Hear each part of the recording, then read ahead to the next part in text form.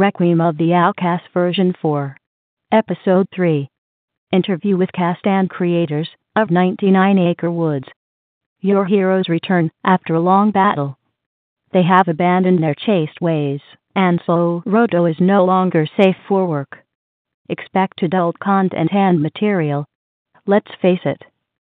Some jokes don't work unless you use the word fuck. It's a scientific fact. Hey guys, Rich Sigfried, and I am here with two gentlemen. They are the creators of 99 Acre Woods, which of course is an online series. It's a puppet show, but it's not for the kiddies. And introduce yourself and talk a little bit about the show. Okay, I'm Jay Tyson. I'm one of the primary puppeteers. I'm Chasen LaPointe. I'm a secondary puppeteer and writer for 99 Acres. The show is basically about a dilapidated national forest. It's just like a run-of-the-mill, prison, more or less, for animals that have made enough of a problem of themselves of the other national forest that they get stuck in this dump of a place. It's trashed. It used to be 100 acres, but one of the acres was blown up, so now it's 99 acres. Clearly, we're making fun of a lot of things, from Winnie the Pooh to, just about everything. Star Wars, we do a lot of pop culture, that kind of stuff. And it kind of centers around the main three characters, which is a bear, a beaver, and a rabbit. So now, how long have you guys been doing the series?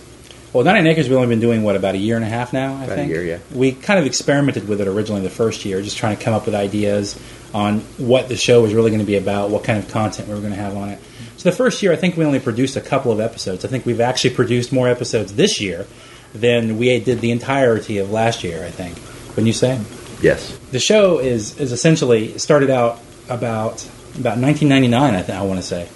We used to call it Losers, and it was essentially started out as a show about a bunch of characters who lived in a trailer park who were just complete losers. They didn't work and they didn't do anything, and they were just a mess of human beings for that matter. But they were animals, and they were kind of characters that lived in this nasty trailer.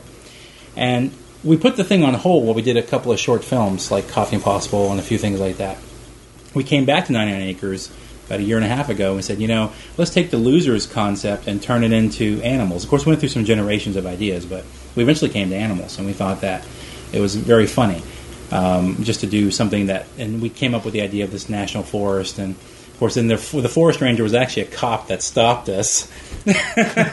Twice he stopped us. Once he stopped Chasen, once he stopped me, where I used to live at, and we called him Super Cop because he had the big aviator sunglasses on, and the time he stopped me, he was the biggest cliche. I mean, I rolled through a stop sign. I slowed down, and I stopped for probably, if you videotaped it, a fraction of a second. I actually stopped moving forward. But he walked around, and he was parked right beside the stop sign, and he walked around and said, "Nah," and this is the way he said it, "I know you're not just going to roll through that stop sign. Well, I'm standing right here." And it was all I could do not to laugh my ass off, because I thought, wow, nothing like a cliched Southern cop for it to kind of stop you. So I said, "You're in the show." So he became the forest ranger that we haven't actually introduced yet. We'll be introducing him soon. All my ex-girlfriends managed to make it into the show. That's the very funny part. I was going to ask if any of the characters or situations are based on real events. Oh yeah. There's an episode we're going to be doing soon called Date Night, which is where the bear goes out with his girlfriend who's a skunk, and they have this ridiculous argument over nothing. It's so stupid. It's just, I had to tell somebody about it. It happened to me and my wife probably about 6 or 7 years ago.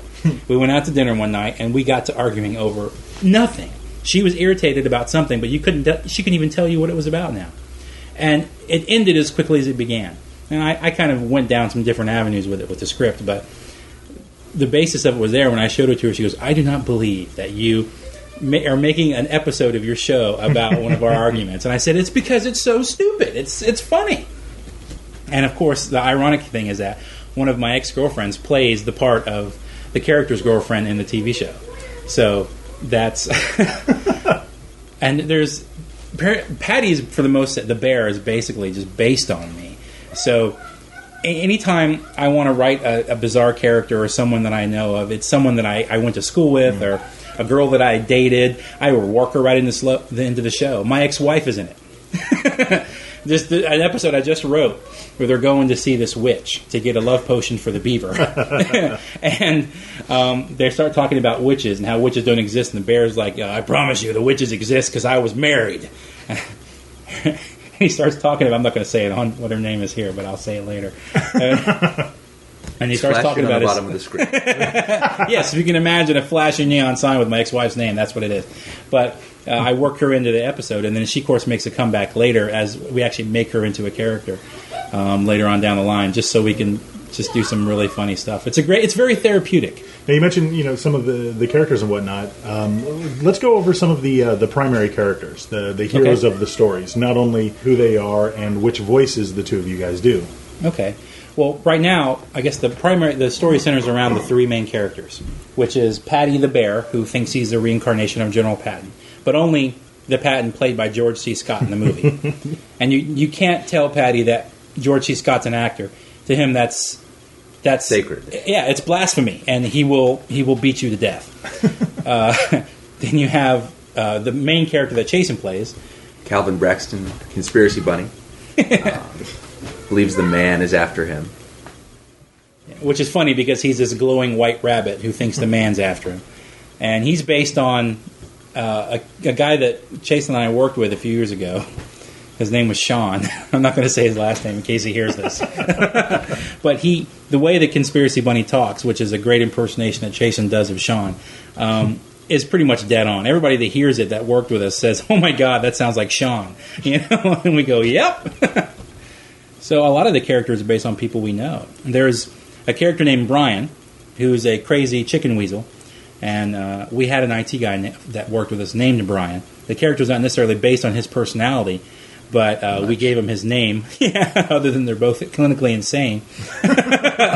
And we have the chickens are, I guess as a collective, you would say, are a character in themselves, and they're sort of like, I always kind of thought of them as a Borg collective kind of thing, where they're all sort of interwoven and they talk to themselves and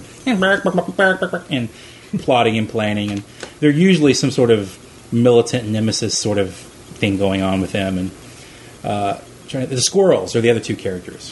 What would you say about the squirrels? Nothing good on Family Safe podcasts. No, that's fine. We go with the PG-13. They are filthy little creatures, those guys are. They frequent strip joints and bars, and they smoke cigars and drink brandy and all other kinds of stuff, and they are just filthy creatures. Because you think of them as being, cute little squirrels. No, they're not cute little squirrels. There's actually a stripper episode where Patty has this ability in the TV show to imagine something, and when he imagines it, it sort of appears. Like he's thinking of, say you got Batman, and then, you got like, Batman appears, right? And then he's thinking, okay, but what if there's the Predator? And the Predator appears, and he goes, and they start fighting, and they're going at it. And then, as Patty's describing it, he's sort of imagining what goes happen, and it takes place in the foreground when the other guys are watching. Well, at one point, he's trying to explain to the beaver how to use his imagination. And Patty's like, okay, let me come up with an idea. And then the rabbit goes, strippers. And he goes, okay, say you got a stripper. And then the stripper appears, and you see this pole coming up and down, and she's on this pole. She goes, hey, what's going on? I was just in a bar a minute ago. And then, of course, the squirrels come out of nowhere, and they're like, ooh.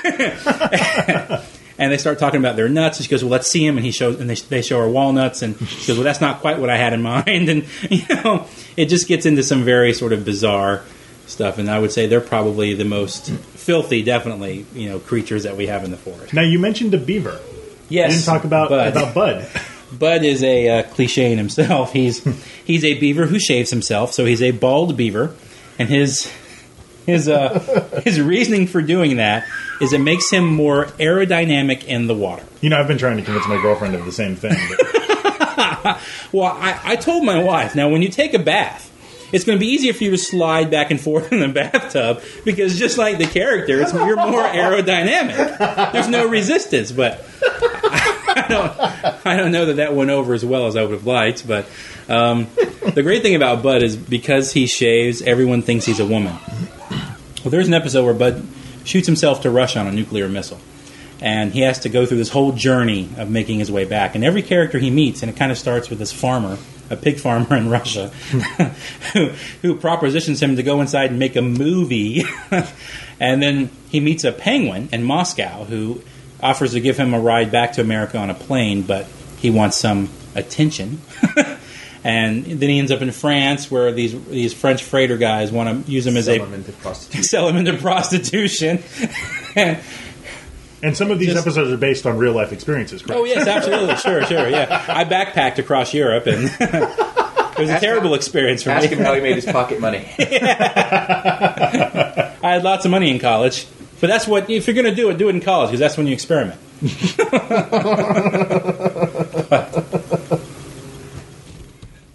The Beaver is probably, most of the episodes center around him, because he's the most innocent of the characters, and he's a nice guy.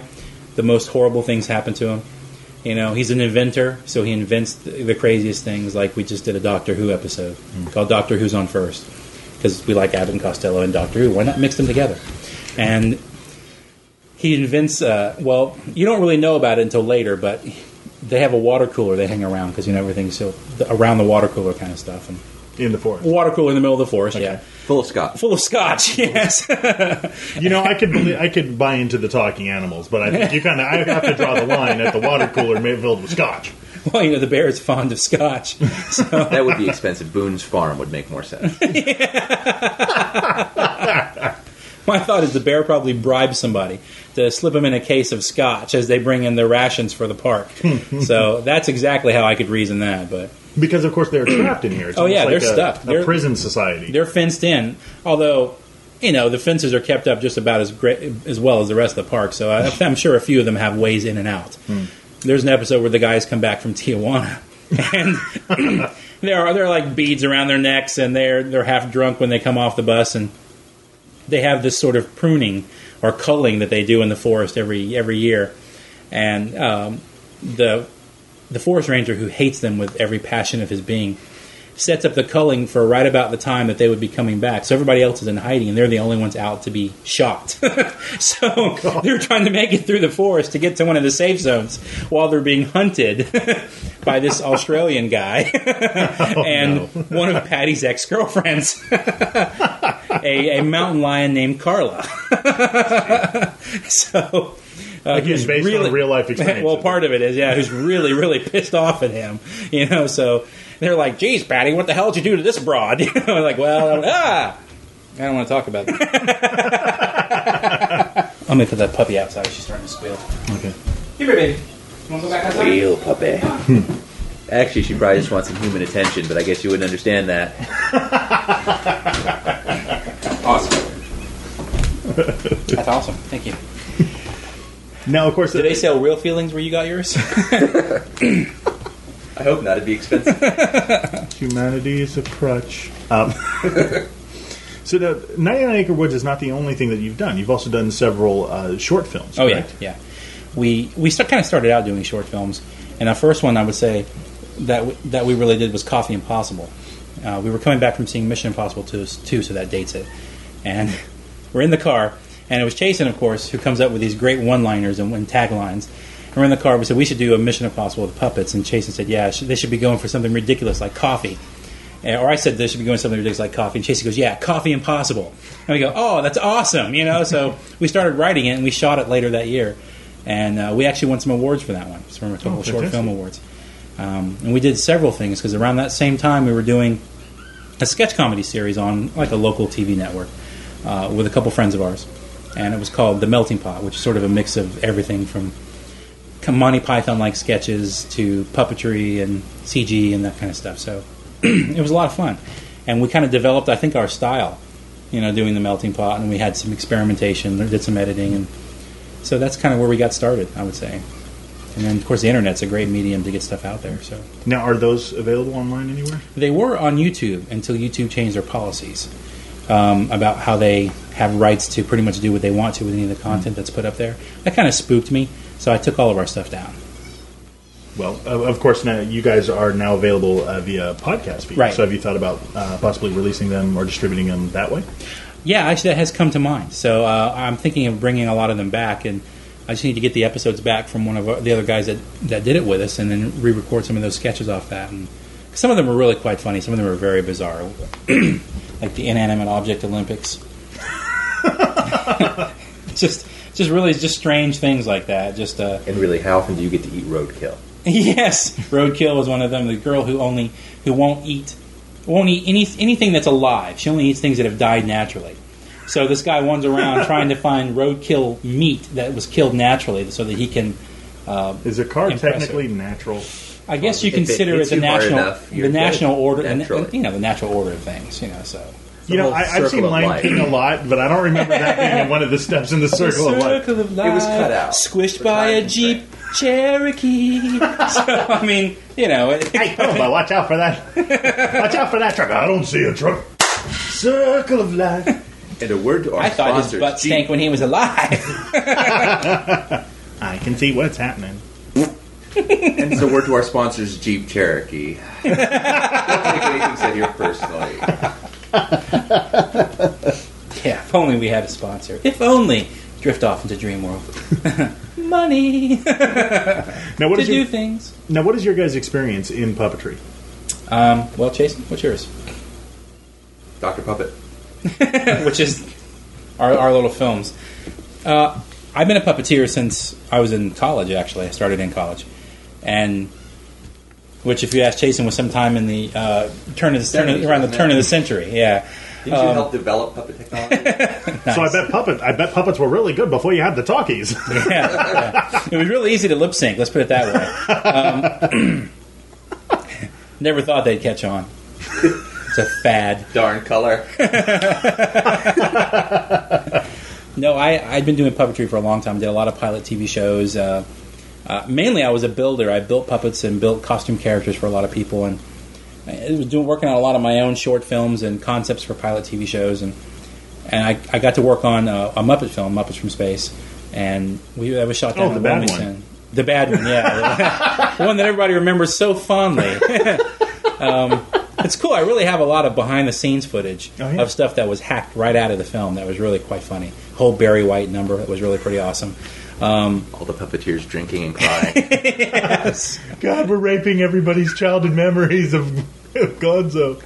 It's really a shame, because if you add that stuff back in, I think the movie's a lot better. It's kind of like the whole Alien 3 scenario. Alien 3 was clearly the worst of all the movies, but if you add that stuff back into the movie, David Fincher actually did a fairly decent movie. But Highlander 2, yeah. Well, yeah. Electric Boogaloo. But it's one of those same sort of scenarios. It was actually fairly clever, but when you hack it up and make it 88 minutes long so that your child audience, it takes a lot out of it. But actually, I just noticed a lot of similarities between Highlander 2 and Muppets in Space. You're taking a beloved character and you're saying that he's coming from some space planet. I know. Yeah, I know a lot of people would talk to me about it. They said they felt like they copped out with making him an alien. That it was sort of a cop-out. A lot of people used to think he was a turkey. Twice now, Dave Tyson's had to refund ticket prices to people on the streets. Awesome. So, and of course, you build the puppets. Now, do you sell them? I mean, do people off the street, can they contact you and if they want to? I'm glad you've asked. That's what we call a softball. See, children, when you hear the gushing sound, it's not really water. It's my pen going through Chasen's throat, piercing his jugular as it's spraying across the microphone. Kill Bill, the audio version. That sword is sharp. Ow! Ow, quit it. I have Dr. Puppet, which is sort of an online site that I use to build puppets and costumes for people. I don't do a whole lot of stuff. I take interesting designs. Somebody comes to me and says, hey, I've got this design for a character, but I've really never been able to get it made because it costs so much. I do it in my spare time, in my free time, so it's something where I'm a little more cost effective than somebody who does it for a living and needs to pay their bills and their overhead with it. So that's kind of something that I do for a lot of people. And of course, I build all our puppets as well. So occasionally, I'll sell things on eBay, and I should wait for a moment while they're. You guys get a snack and go back and go into us. Jay keeps us locked in a cage. Yes, you can get a snack. Okay, while he's distracted with the kids, just please send help quick. What's the address here? It's 139 East Main. Wait, he's coming. We'll talk later. Lane.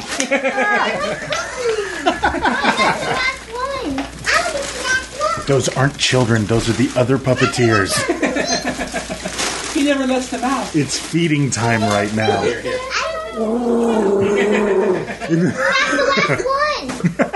Have some chips. He's feeding his children computer chips, hoping that they'll become bionic. When they run, they go na na na na na na na. Also, when he plays golf, he makes the same sound. I remember what I was talking about last time. You're talking about being able to do everything cost effective. Oh, about what?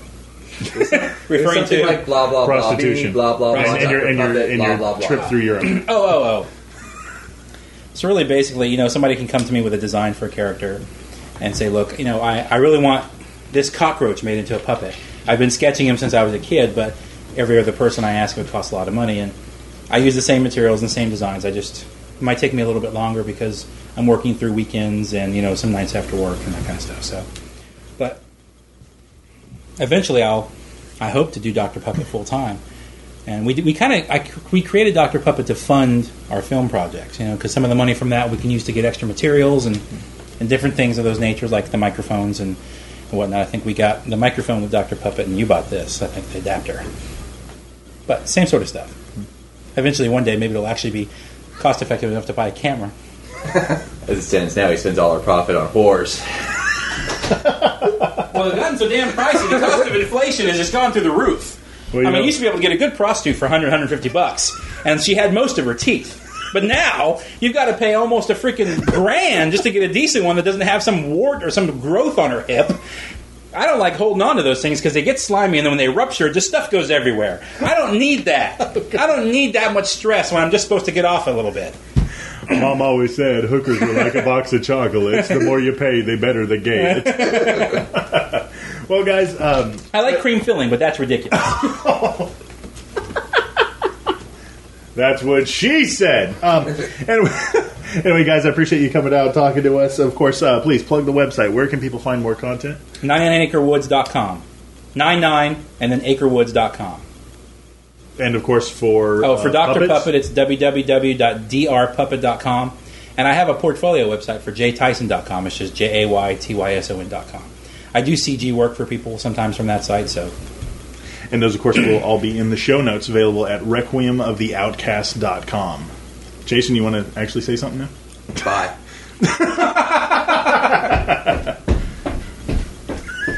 Now that Jason has left the building...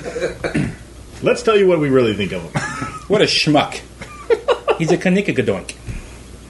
That's for you Jewish listeners.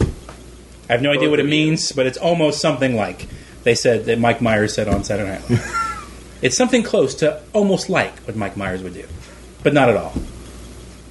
Yes, it was almost funny. That's right.